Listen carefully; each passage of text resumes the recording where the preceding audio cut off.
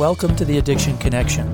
We like to believe the opposite of addiction is actually connection, and we are going to attempt to educate you and possibly even entertain you while we navigate all topics addiction. Hi, I'm Dr. Kirk Devine. And I'm Dr. Heather Bell, and we both provide primary care and addiction services. It's our goal to help you learn more about the disease of addiction and its treatments. Okay, welcome back, everybody. This is the 37th COVID podcast based on the COVID echo.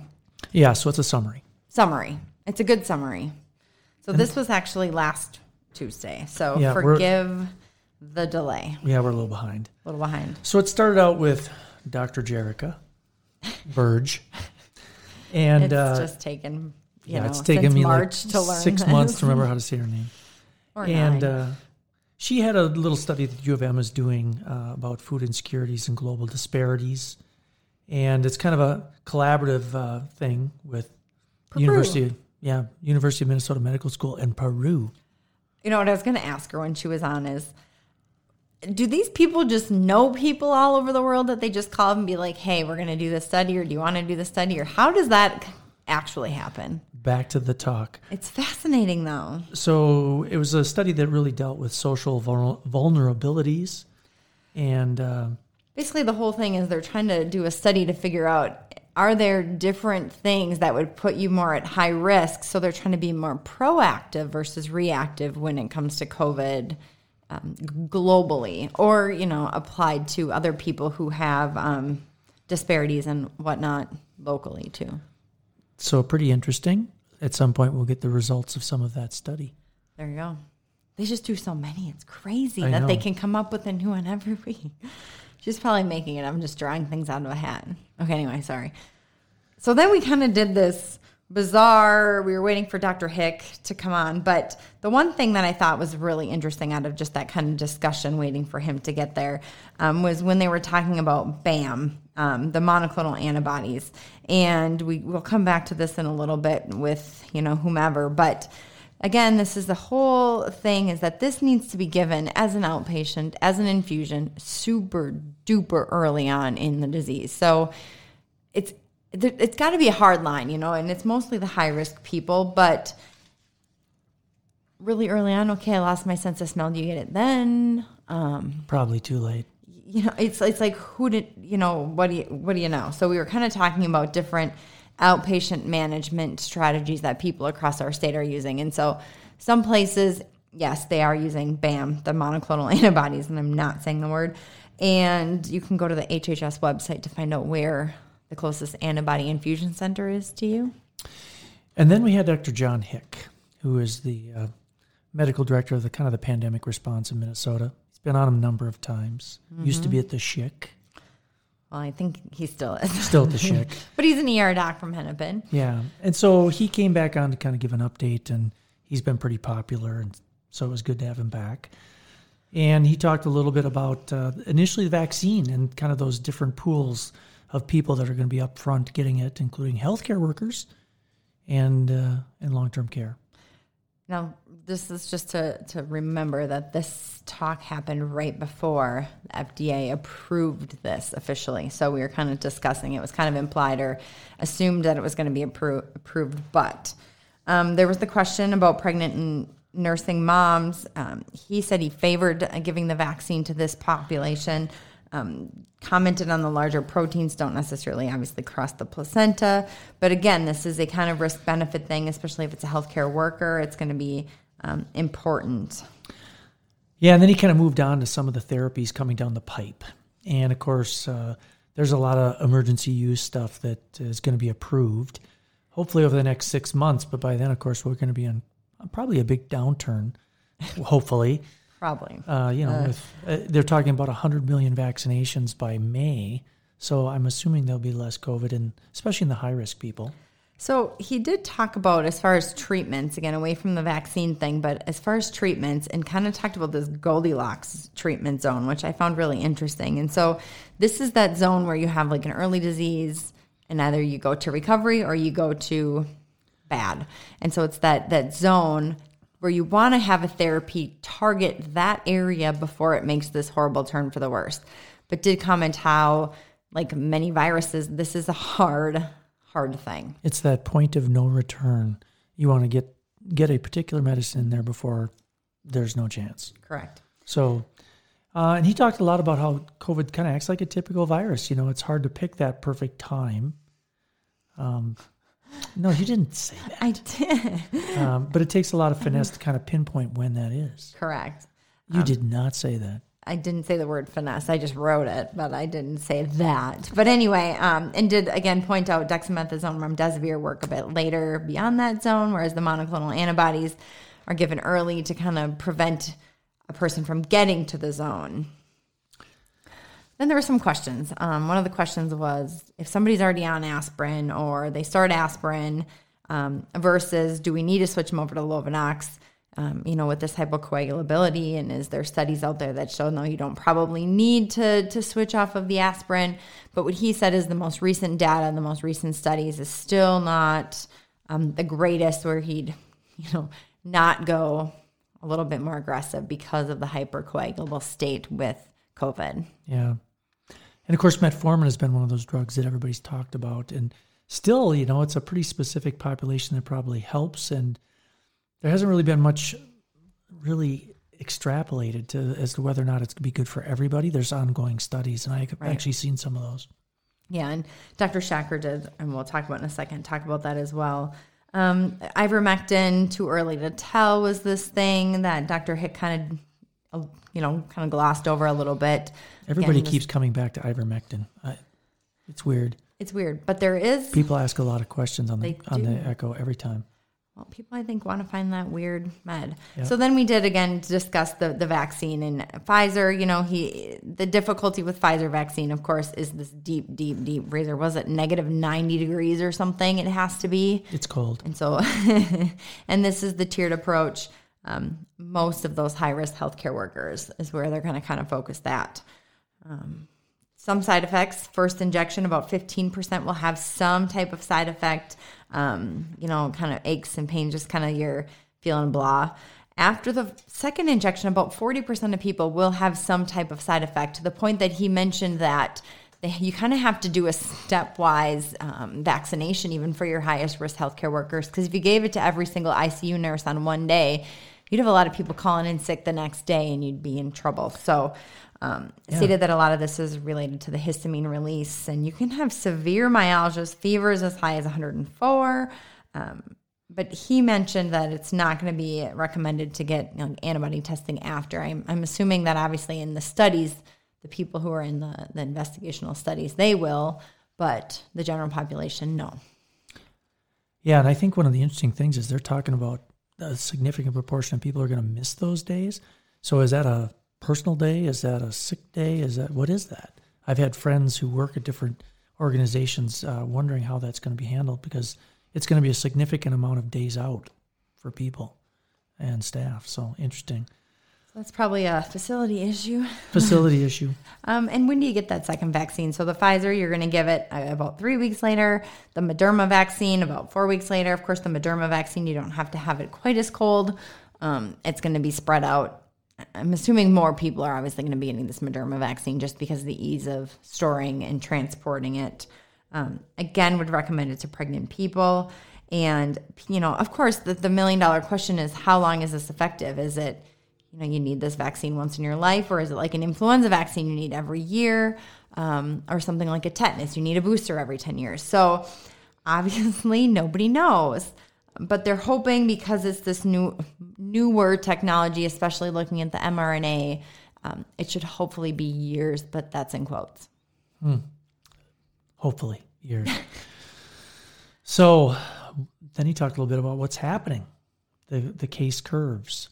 Correct. And do you want me to go through this since I wrote it? You wrote it, and it's very confusing. I think that one of the interesting things is obviously following Thanksgiving, we saw a bump. And it was going up prior to that, and it was just a worse bump. And actually, when we give the little thing on our friend Mike Osterholm, he talked about that as well.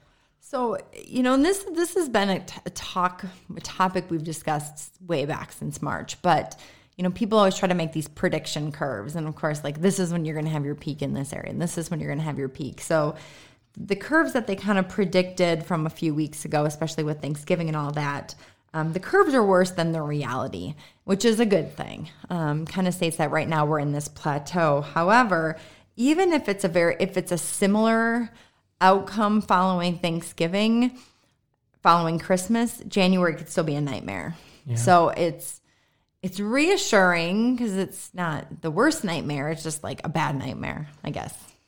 Yeah, there's been a lot of questions too about the Dakotas and why are they declining when they did not, do any kind of shutdowns or anything. But we'd let other people talk about that. And if we talk about influenza, I think that's one of the big things is how interesting it's been that there's no influenza floating around. And it's interesting because obviously COVID is traveling like crazy, and you would think that influenza, if people are getting together, would also be traveling very fast. But even at Hennepin County, they've had one case. Well, I think Australia, which obviously gets influenza much sooner, just based on the whole time of the year and how it spreads. They only had 40 cases in the whole country for their season, and 6 of those were in dingoes. That's not true. And then 3 were in koalas, or what? Yes. You kind of attributed a lot of this to the social distancing and the masking. But if that was working, we wouldn't have COVID. But I think a lot of it's just that incubation period and that spreadability, the silent spreaders, if you will, or the asymptomatic spreading, or that whole time before you get symptoms. But anyway, yeah. So then he kind of moved into how our hospitals are doing in the state, and although capacity is high in Minnesota, it's actually still okay. And basically, masks are going to be here for a while. Wear masks. He wanted to kind of finish up with that. Please wear your masks. Show social distance. Keeps your face warm anyway. That's right. It actually works during the winter. I forgot to grab a mask when I ran into the grocery store one morning after a run, and I was like, oh, wait, I still have it on, my gaiter from running. It was so nice. I've actually done that, too. I realized I had that on my neck. It's like, oh, I can pull this up. Right. All right. Well, so, next. On to Dr. Tim Schacker, one of my favorites. He says it like it is. I dig him. Can I say that? Yeah, he just really says it like it is, and it's just so interesting to kind of listen to him. I think he's got quite a following now on our Echo group. But he started out by talking about how COVID is just this interesting disease of immune dysregulation, and that we really have to somehow figure out a way how to modulate that. It just seems so easy. Yeah. Let's just throw cold water on it, or rub some dirt on it. But really, a Band-Aid he with talked a princess. he talked about one of these really interesting things about, again, the wastewater tracking and how they just continue to do this twice a week in the state just to kind of see, how it predicts what's going to happen in your community. And that's amazing. It's still just, how do you, I don't know. It's just, well, it's I don't want to be the guy collecting. Yeah. Right. But according to this and what they've been noticing is we still haven't hit our peak in Minnesota, so that's a little bit of a Debbie Downer. But it tries to find these hot spots. But again, it just seems to me it's still like after the fact, but I guess not. The good thing is they can quantify it, the amount of virus in the wastewater. And we did bring up the whole septic thing because obviously, especially rural areas, a lot of people have septic, but they kind of realize that is a barrier. There's not much they can do about it. But do try to bank on the fact that people do go into town at least once in a while. However, I can't remember the last time I used a public bathroom. Yeah, I have a septic system. So. I have a septic system to keep the government out of my business. Come on, that sounded funny. So gross. Yeah, it's like nobody's coming here and checking that. So yeah, I think that's been pretty funny. So then he kind of went into drugs. And not just any drugs, the drugs that are his favorite for COVID. I was going to say, can you clarify? Yep. So he just flat out said remdesivir. Yep. And then he moved on. Yeah, and he talked about how the TNF inhibiting drugs, things like Humira and such, are those going to be kind of the go-to drug down the road? And there are studies being done looking at that. And it's not, again, if we're going to go back to Dr. Hick in this Goldilocks zone, it's kind of more right after the zone. You hit him with this. Maybe it can turn it back around. So it's not quite perfect, but they're hoping that these studies at least give a little bit of hope there. Yeah. Again, he just basically said the same things that everyone's saying at this point: is remdesivir, dexamethasone, and some of the old drugs that are being looked at. Of course, metformin, ongoing studies, the TNF inhibitors. But my question with the whole metformin thing is, they always mention this is better in women. Of course, we've read that study. How is it that it's only a TNF inhibitor in women, but not a TNF inhibitor in men? Yeah, it has something to do with testosterone. Anyway. But anyway, I did specifically ask him about, Actos. And he said, that's not one that's being used, and I am aware of one study, but that is one that is not being used. But is that study ongoing, or is that one that they're still trying to get ready to start? Because the last I looked, they hadn't started yet. The last I looked, it was started about a week ago. Interesting. It was supposed to. So then a couple of people did ask if we should talk about this, the fluvoxamine, the older antidepressant. I liked what Hick said. It was a design of study elegance. He just liked the way that the study was done. Question if it helped with, binding to cells and access into cells, but way too early to start throwing a, hard to get antidepressant around.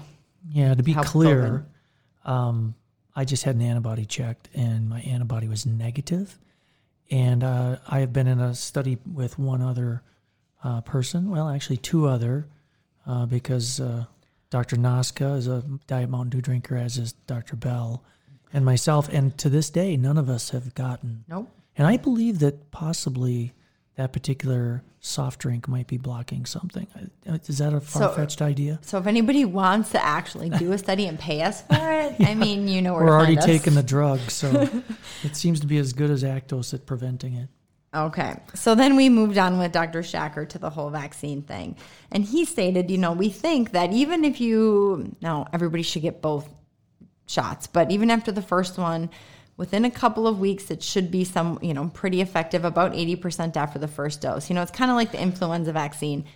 You're not 100% correct, covered tomorrow. It does take a couple weeks to really come for that immunity. And so it's the same thing, but it's quite effective after the first dose, but you do need the second one to get to that 95%.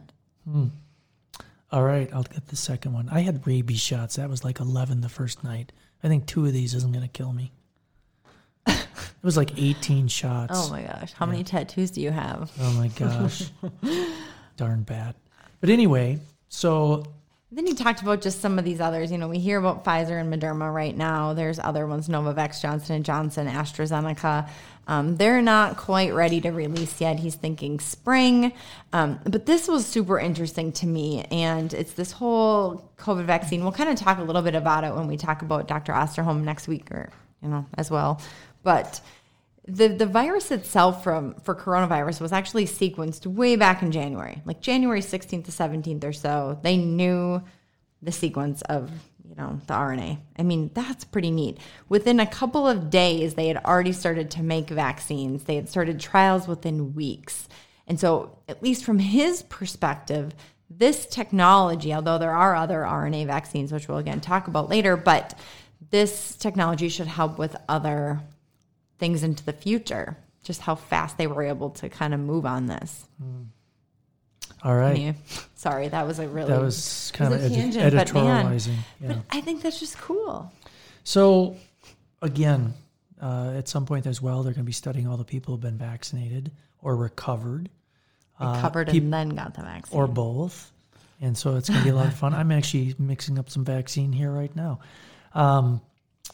And it's a citrus soft drink that I'll be injecting into rhesus monkeys. No, that's not true either. Horses. Yeah, I have horses. Yes, horses.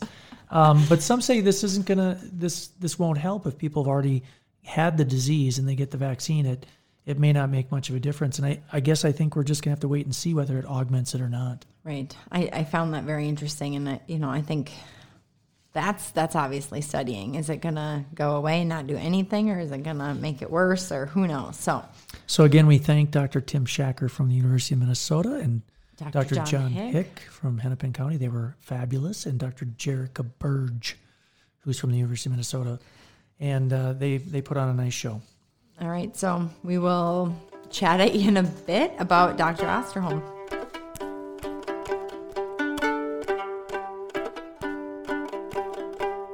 When I was a little boy, I'd play outside with stones and sticks and hang upon your windowsill, wishing we could be. When you were a little girl, you wouldn't see that I exist. My knees would fail, my tongue be still, wishing we would meet.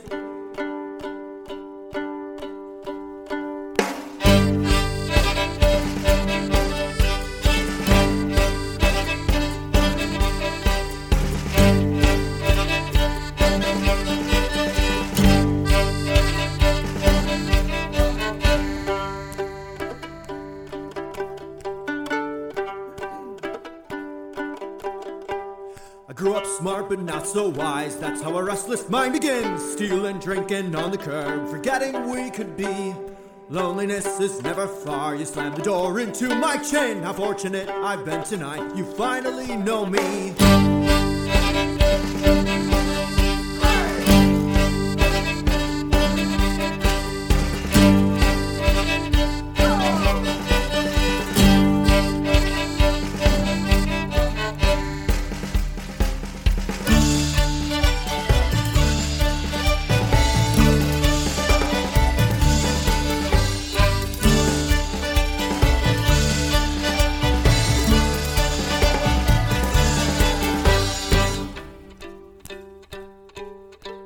Set 'em up and shoot 'em down, drinking in the moonlight. Set 'em up and shoot 'em down, we can never be.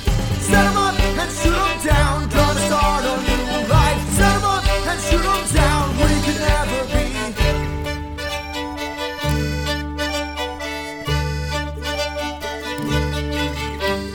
When I was a little boy, I'd often wander from outside to hang upon your windowsill, wishing we could be. Now set 'em up and shoot 'em down, drinking in the moonlight. Set 'em up and shoot 'em down, we could never be. Set 'em up and shoot 'em down, gonna start a new life. Set 'em up and shoot 'em down, we could never be.